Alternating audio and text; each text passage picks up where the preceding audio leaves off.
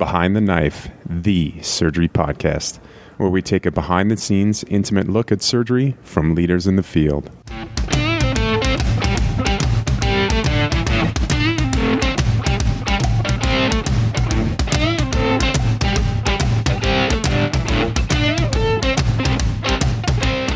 Welcome back to Behind the Knife. We have an exciting series for you guys to kind of take your minds off COVID for a little bit. Patrick Georgioff, a trauma fellow, soon to be a trauma surgeon, put together a fantastic series of 10 episodes that he's going to describe to you in a little detail.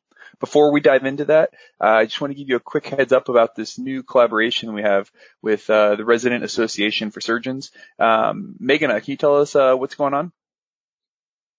Yeah, Kevin, really excited about the trauma series here. But before we get into that, the BTK has combined with the Resident and Associate Society of the ACS to create a journal cast on our YouTube channel, which discusses the landmark and seminal papers in surgery.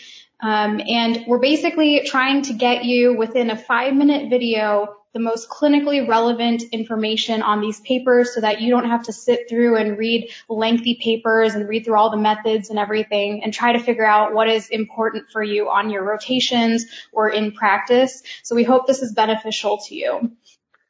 Yeah, one thing I find really beneficial about these is they're the landmark papers. So they might not be the papers that you're discussing in your journal clubs every week, but it's the foundations for which all these other studies have been brought and really summarize it nicely within 5 minutes. Yeah, and if you want to find the first 4 videos that we've posted or on our YouTube channel, you can search for Behind the Knife, and within our playlist, we've compiled it in a playlist called Landmark Papers Journal Cast. And you should be able to find all 4 videos right there. Welcome to the very first episode of the Big T Trauma Series on Behind the Knife. This series will offer clinically oriented material that focuses on how best to care for traumatically injured and critically ill patients. The information presented in this podcast is designed for surgical trainees, but is appropriate for anyone with an interest in trauma surgery. This includes medical students, advanced practice providers, and nurses.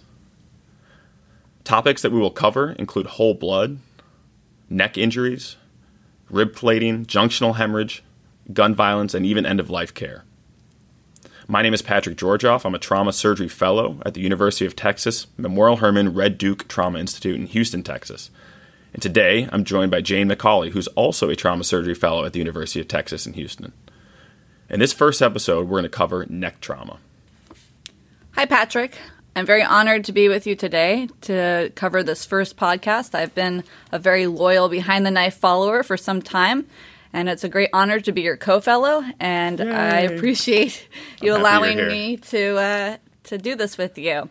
So, today we're going to do our best to break down these topics in a clear and concise manner. We've got a couple of cases for you today that highlight the key principles of managing neck injuries. So our first case, if everyone's ready. I'm ready. Okay, so Patrick, you got a 24-year-old woman, and she is in a high-speed MVC. She has a GCS of 7 at the scene and is intubated. Her primary and secondary surveys are notable only for facial lacerations and palpable facial fractures. She has some rib fractures on the chest x-ray, but is otherwise stable enough for CT scan. So what kind of images are you going to get? All right, good question. So I'm going to start with a head, neck, chest, abdomen, and pelvis. But I think what you're getting at is whether or not we should think about some specialized imaging beyond the pan scan. Yeah, exactly. So more specifically, what patients are at high enough risk so that a diagnostic evaluation should be pursued for screening and diagnosis of blunt cerebrovascular injury? That's really my question. Right. So we're talking about blunt cerebrovascular injury. So first we need to rule out signs or symptoms of blunt cerebrovascular injury, or BCVI, which is what we're going to refer to it as throughout the episode. So this is the obvious stuff like hemorrhage or an expanding hematoma, a bruit, or focal neurologic deficits. These are all things that we can determine on a comprehensive secondary survey. And yeah, that's right. So I want you to remember that if they're unstable, you're going to go straight to the OR, not the CT scanner. But for our patient that we're talking about, she is going to go to the CT scanner. All right. And for patients that don't have obvious signs of injury, there's a laundry list of different injuries that put a patient at higher risk for BCVI. These include a high energy transfer mechanism, like a car crash or a fall from height, that is associated with a displaced mid-face fracture, specifically Le Fort 2 or 3, mandible fractures, skull fracture, including the occipital condyle, a closed head injury with a GCS less than 6, cervical subluxation or ligamentous injury, cervical spine fracture, TBI with thoracic injuries, thoracic vascular injury, and clothesline or seatbelt injury with neck pain, swelling, or altered mental status, and lastly, hanging accidents. So, yeah, that's a pretty long list of indications, Patrick. How do you remember them all? Well, I don't, and I can't, and so I keep the algorithm from Dr. Brulu et al.'s 2012 J-Trauma paper that's titled Blunt Cerebral Vascular Injuries, Redefining Screening Criteria in the Area of Non-Invasive Diagnosis. I have a picture from one of the tables there on my phone, and once the patient's all settled in the trauma bay and I need to order my scans, I'll pull that up, take a look, and see if this person meets any of the criteria for screening for BCVI. If so, order that CTA of the neck. That's a pretty good idea, Patrick. Can you send that to me when you get a chance so I can put it on my own phone? Absolutely. Great. So the screening criteria can be simplified as well. If the patient has had a high energy mechanism of injury and his face, skull, or C-spine fractures, or has a bad TBI all by itself, or a TBI with associated chest trauma, they should all get worked up. Yeah, okay, so you said a high energy mechanism of injury, right, which, again, big falls, big motor vehicle crashes, and they have something wrong with their face. They got face fractures, skull fractures, or C-spine fractures. They get a scan. Mm-hmm. Or they have a high energy mechanism of injury and they have a bad TBI all by itself. Mm-hmm. Again, a severe TBI. Or TBI with chest trauma. So those are kind of three big categories. If you don't have the list in front of you, they fall in one of those categories, go ahead and screen them for BCVI. And probably against, also included on that is certainly if they've had a seatbelt that crosses their neck and they have symptoms or they have a huge seatbelt sign there, or a hanging type of accident, you're definitely going to want to scan them. Yeah, completely agree. So what kind of imaging do you get then? Right, and I think I mentioned this before, so a CTA of the neck. What about ultrasound? Yeah, not for this. So the sensitivity and specificity of ultrasound to pick up traumatic BCVI is not high enough, and so we do not use ultrasound on the regular. Right. And we should mention that angiography is the gold standard, but really not practical in most cases. So you get a CTA on this patient, and it is read as a grade 2 injury of the right common carotid. What does that mean, Patrick? Well, grading is completed in accordance with a scale put out by Dr. Biffle et al. In a J-Trauma paper in 1999, and there are 5 grades of injury. So a grade 1 injury is defined as an intimal irregularity or dissection with less than 25% luminal narrowing, whereas a grade 2 injury consists of dissection or intramural hematomas with greater than or equal to 25% luminal narrowing, or intraluminal clot, or a visible intimal flap. Grade 3 includes a pseudoaneurysm or hemodynamically insignificant AV fistula. Grade 4 occurs when there's a complete occlusion of the vessel. And finally, grade 5 is a transection of the vessel with active hemorrhage or a hemodynamically significant arteriovenous fistula. Mm-hmm. Yeah, and so this grading is important to talk about because there is an increasing risk of stroke for higher grades of carotid injury. And interestingly, the stroke risk for vertebral artery injuries are independent of grade. Huh. That's interesting. So that's true. So retrospective studies show stroke rates of 8% for grade 1 injuries and up to 50% for grade 4 injuries. But let's take a step back for a minute and talk about the pathophysiology. So in most cases, the insult results in an intimal tear, and the exposed subendothelial collagen promotes platelet aggregation and thrombus formation. And this may occlude the vessel altogether, or it could embolize to the cerebral circulation. That's right. And it's important to note that there may be no neurological deficits on arrival. In fact, up to half of patients develop neurological symptoms greater than 12 hours after the injury. And most strokes occur between 12 hours and 3 days after injury. So it's important to remember that when you admit these patients. Sure. Okay. And so, Jane, how do we treat BCVI? Well, for injuries grade 2 to 5, you can operate. Okay, but that doesn't happen much, does it? No, that's because few injuries are surgically accessible, as the vast majority occur at the skull base. But injuries can also be stented, but remember that patients would have to be able to be on antithrombotic therapy. So that rules out any patients with other significant injuries. Finally, you can treat with antithrombotic therapy alone. This is the most common approach. Okay, so the most common approach, but the most common or optimal drug regimen and duration is actually not known, right? Right. The three most common antithrombotic treatments are heparin drip with a goal PTT of 40 to 50, aspirin 325 milligrams daily, or Plavix 75 milligrams daily. But there are no randomized trials directly comparing heparin with antiplatelet therapy. However, there is a small retrospective case series suggesting that antiplatelet therapy may be at least as effective as systemic heparinization for stroke prevention. Right, and we should mention that there is a very real evolution of injuries over time. So follow-up imaging 7 to 10 days after the injury is actually recommended. Yeah, or earlier if there's a change in neurologic status. Right. Over half of grade 1 injuries may heal within 7 to 10 days, while grade 2 injuries are particularly dynamic, often improving or even worsening, which may prompt that intervention. If the BCVI is healed, antithrombotic treatment can be stopped. If not, treatment should continue with consideration for repeating that imaging at approximately 3 months. Okay. All right. So I think that wraps up BCVI. Let's move on to a new case. So you have a patient who is stabbed in the neck.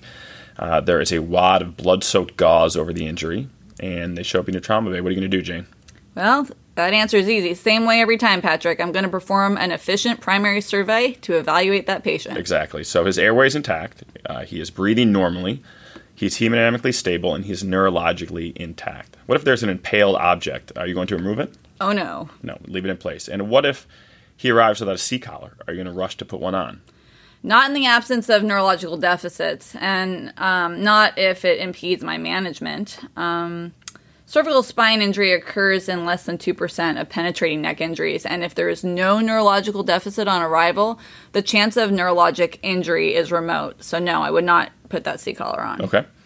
And what about probing the wound? Are you gonna stick your finger in there and nugger around a little bit? Yeah, I'm not going to advise that, Patrick, as this could definitely dislodge a clot, and that could lead to bleeding. It is important to carefully examine the wound, but please don't probe it. Okay, exactly. And if you ascertain that the injury does not penetrate the platysma, then it's not a penetrating neck injury. And what if the patient really, really wants to sit up? Oh, please let him. His airway and breathing is probably compromised in that situation. You can continue to evaluate him in the sitting position. Not every trauma patient has to be supine. Absolutely. Airway injury issues are common with penetrating neck injuries, and so you need to be ready to secure the airway, whether that's via endotracheal intubation or cricothyrotomy. Okay, Jane, so you take the bandage down and you see a 2-centimeter stab wound in zone 2 of the neck. It definitely penetrates the platysma, but there are no hard signs of vascular or aerodigestive injury. Okay, so you mentioned hard signs of injury, but let's talk about those hard signs first. So hard signs of vascular injury include hemorrhage, a large expanding or pulsatile hematoma, bruise, an absent radial pulse due to a more proximal injury, and neurological deficits consistent with cerebral ischemia, like hemiplegia. Then there's the hard signs of aerodigestive injury, which would include air bubbling from the wound, hematemesis or hemoptysis, and respiratory distress. Okay, so hard signs are exam findings that, for the most part, confirm an injury to the vessels, the trachea, and or the esophagus. And so this is obviously very important. But Jane, what really determines what you're going to do next? Whether or not the patient is stable. So if they're unstable, they go straight to the OR, no questions. If they are stable, they go to the CT scanner. Right, exactly. And this concept of stability, which requires careful consideration and is really informed mostly by experience, is a central theme to managing trauma patients, because when evaluating a seriously injured patient, what it really boils down to is where you're going to go next from that trauma bay. Are you going to go to the CT scanner or to the OR? That's really kind of the only two choices you have, again, in critically injured patients. So only stable patients should go to the scanner. Right. Yeah, I couldn't agree more. Now, the management of penetrating neck injury has really changed over the past few decades. The pendulum has swung from a predominantly watch and wait approach, which resulted in high mortality, to mandatory exploration regardless of signs or symptoms, which resulted in decreased mortality but high rates of negative exploration, to now a selective exploration based on stability, exam findings, and the neck zone where the injury occurred. You mentioned neck zones. Let's pause real quick and review those zones of the neck.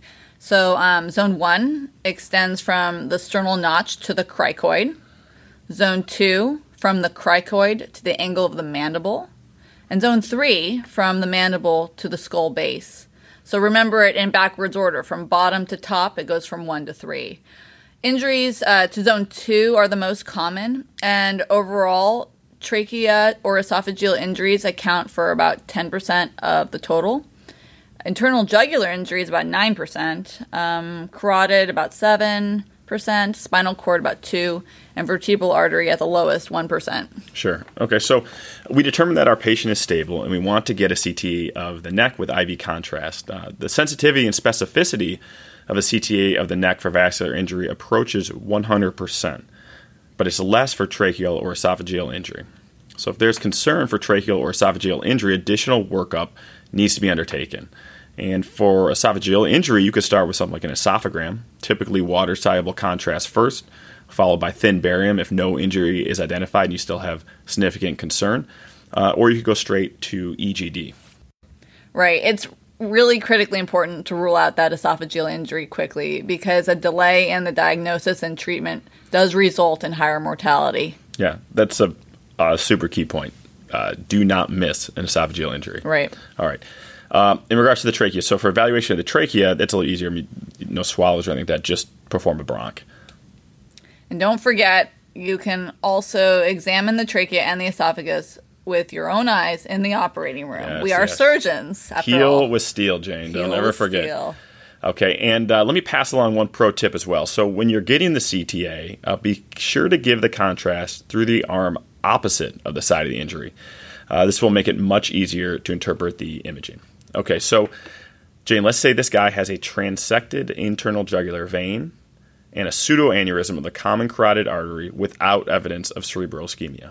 Okay, that's good. Okay, so... And you go to the OR? Yeah, I go to the OR, okay, so 100%. First, I would position the patient with a bump under his shoulders. Then I would turn his head away from the injury and prep the neck, chest, and at least one leg for the purpose of harvesting a vein if you need it. Okay, good. And then what's your surgical approach to the injury? The most commonly incision is an oblique incision anterior to the sternocleidomastoid, and you can extend this into a collar-type incision as needed. I would get through the platysma, I would retract the sternocleidomastoid laterally, ligate the facial vein, and then I would visualize the carotid sheath at that point where I would want to identify the internal jugular laterally, the carotid medially, and the vagus nerve posteriorly. Excellent. And so what if all you see is a big old hematoma in the sheath? I would definitely want to get proximal and distal control before getting into that hematoma. If the injury were in zone 1, proximal control would require a median sternotomy. That's very important. If it were in zone 3, I would have to try to dislocate the mandible or place an antegrade embolectomy catheter. Those are bad locations. Right. So, getting control of bleeding in zone 1 or 3 can be extremely it is extremely challenging. There's no way around 3. it. All right. So you get proximal and distal control, and you get into the hematoma, and you identify a completely transected IJ, a transected external carotid artery, and a laceration encompassing 50% circumference of the common carotid artery. So what are you going to do? All right, so I would start with the common carotid. These injuries can be repaired primarily or with a bovine pericardial patch or with an interposition graft for which vein would be favored. And in this case, because it's a laceration type injury, I would try to primarily repair it with or without a patch. Right. Okay. And what about shunting? So shunts are not routinely used in trauma situations, although they should be considered in patients who are hypotensive or if there is poor back bleeding. It's really a matter of surgeon preference and experience, but it's also important to pass the embolectomy catheter proximally and distally to the repair to remove any clot prior to finishing that closure. Right. Okay. And what about heparin? So systemic heparin should be used only in the absence of other hemorrhage, such as solid organ hemorrhage or an intracranial injury. If there's any concern whatsoever, it is totally acceptable not to use systemic heparin. Right. Okay. And what are you going to do with that transected external carotid artery? Okay, well, I could try to repair it, but the external carotids can be safely ligated. On the other hand, ligating the internal carotid has subsequent stroke risk as high as 75%, so that's a little different. Yikes. Okay. So we're not ligating the internal carotid. All right. And how about the jugular vein? Are you going to ligate that, or do you want to try to salvage it? Well, a singular jugular vein can be ligated without any sequelae, but should be repaired if that patient's condition really allows for it. Yeah, so, okay. Patient's condition allows for it. We're going to do a repair of the vein. All right. Finally, here's a tough one for you. What if the patient has hemiplegia on exam, they have ischemia on the head CT, and a known carotid injury? Do you move forward with the repair of that carotid? Okay, so that's a tough one. It's pretty controversial. I would probably err towards doing the repair, especially if the injury was recent, but would definitely load the boat, and I would make sure neurosurgery weighs in on that patient. Okay, so no clear answer on that. All right, let's change it up a bit. So let's say our patient doesn't have any vascular injuries, but does have what appears to be an esophageal injury on CT scan. Alrighty, so an esophageal injury. As we mentioned before, it's critically important to treat an esophageal injury as quickly as possible. This is because you want to avoid the morbidity that comes from an uncontrolled infection in the neck and chest. Those are the worst. If the injury is seen on CT, I would take the patient to the OR. If I needed some more information about the location and the size of that injury, I would definitely do an EGD first. All right. So how would you get down to the esophagus surgically? How would you get there? So as previously described, I would make that same incision along the anterior medial border of the sternocleidomastoid on the same side as the injury. Okay, so you separate the SCM from the strap muscles. You retract the SCM laterally. You open the carotid sheath and retract the IJ, carotid, and vagus nerve laterally as well. You go ahead and medialize the thyroid and the laryngeotracheal complex with your fingers, and you ligate the middle thyroid vein, the inferior thyroid artery, and the omohyoid muscle. And now you're looking straight at the esophagus, or at least you think you are. Sure. I would make sure that an OG tube is in place. This will help me identify the esophagus as well. Yeah, so the goose can be hard to find, so definitely an OG tube is there to help. So you got the OG tube in, and you have identified the esophagus. What next? Okay, so then I would mobilize that esophagus bluntly. I would take care to protect the vagus nerve, which is located anteriorly. Okay, so you do all that, but what if you can't identify the injury? This is where I would use an EGD again to look, and I could do a leak test at the same time. Okay. All right, so you do that, and this actually helps you identify the injury. It's 2 centimeters long, and it's full thickness. What now? Okay, 2 centimeters long, full thickness. I would perform a 2-layer primary repair. I would use absorbable suture. And while doing it, I have to remember this needs to be done without tension. Right. I would also be sure to expose the entire mucosal defect that's associated with that injury, and I may need to enlarge that muscular defect to make sure that I see the extent of the mucosal injury so I can debride any devitalized mucosa. Okay, so you're considering opening the muscle to make sure you see the extent of mucosal injury. Right. All right. And are you going to close over a bougie or something like that? Yeah, something like a 40 French bougie. Okay, help avoid stenosis. Right. It's also a good idea to create a flap out of strap muscle or sternocleidomastoid if the defect is large. And this could also help prevent fistulization if there's an adjacent airway or vascular injury. Oh, and don't forget to place drains. Yes, drains for sure. Okay. All right. Real quick, let's say this guy actually has a tracheal injury. Tracheal injury. Okay. So tracheal injuries, I would approach in the same fashion, although depending on where that injury is, it may be better served. I might perform a collar type incision. Okay, as opposed to the anterior sternocleidomastoid incision. Okay. But remember, you can always extend that incision into a collar type incision too. Okay. You can repair the trachea with absorbable suture, and same concept, use that muscle flap if the injury is large and you want to help avoid that fistulization if you're near the airway or vascular injury. Okay.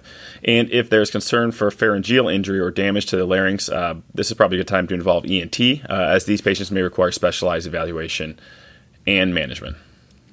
Alrighty. Okay, Patty G, Yes. You ready for a quick review? I absolutely am. Okay, so first, which patients should be screened for BCVI? And I would say there are 4 main groups. Those who have had high energy mechanism of injury and they have a face, skull, or C-spine fracture. Those that have had a really bad TBI all by itself. Those that have a TBI associated with chest trauma. And those that have had a seatbelt or noose across their neck. Second, remember that stroke rates following BCVI are as high as 8% for grade 1 injuries and up to 50% for grade 4 injuries. And then, although there's no randomized trials directly comparing heparin with antiplatelet therapy for the treatment of BCVI, there are some small retrospective case series that suggest that antiplatelet therapy, including aspirin, may be at least as effective as systemic heparinization for stroke prevention. And lastly, blunt cerebrovascular injuries can evolve over time, and they also may completely resolve. So it's important to remember to perform follow-up imaging 7 to 10 days after the injury. Awesome. All right, my turn. So patients with penetrating neck injuries who are unstable go to the OR. If they are stable, they go to the CT scanner. The sensitivity and specificity of a CTA of the neck for vascular injuries approaches 100%, but is less for tracheal or esophageal injuries. And if there is concern for tracheal or esophageal injuries, additional workup needs to be undertaken. And last, it is critically important to rule out esophageal injuries early because increasing complications occur with delayed treatment. And this can happen in as little as 13-hour delays. Okay, that's awesome. Well, this has been fun. That wraps it up for today. Please continue to follow the Big T Trauma series. Thanks for joining us from all of us here at the Red Duke Trauma Center in Houston, Texas. Remember to dominate the day. Until next time, dominate the day.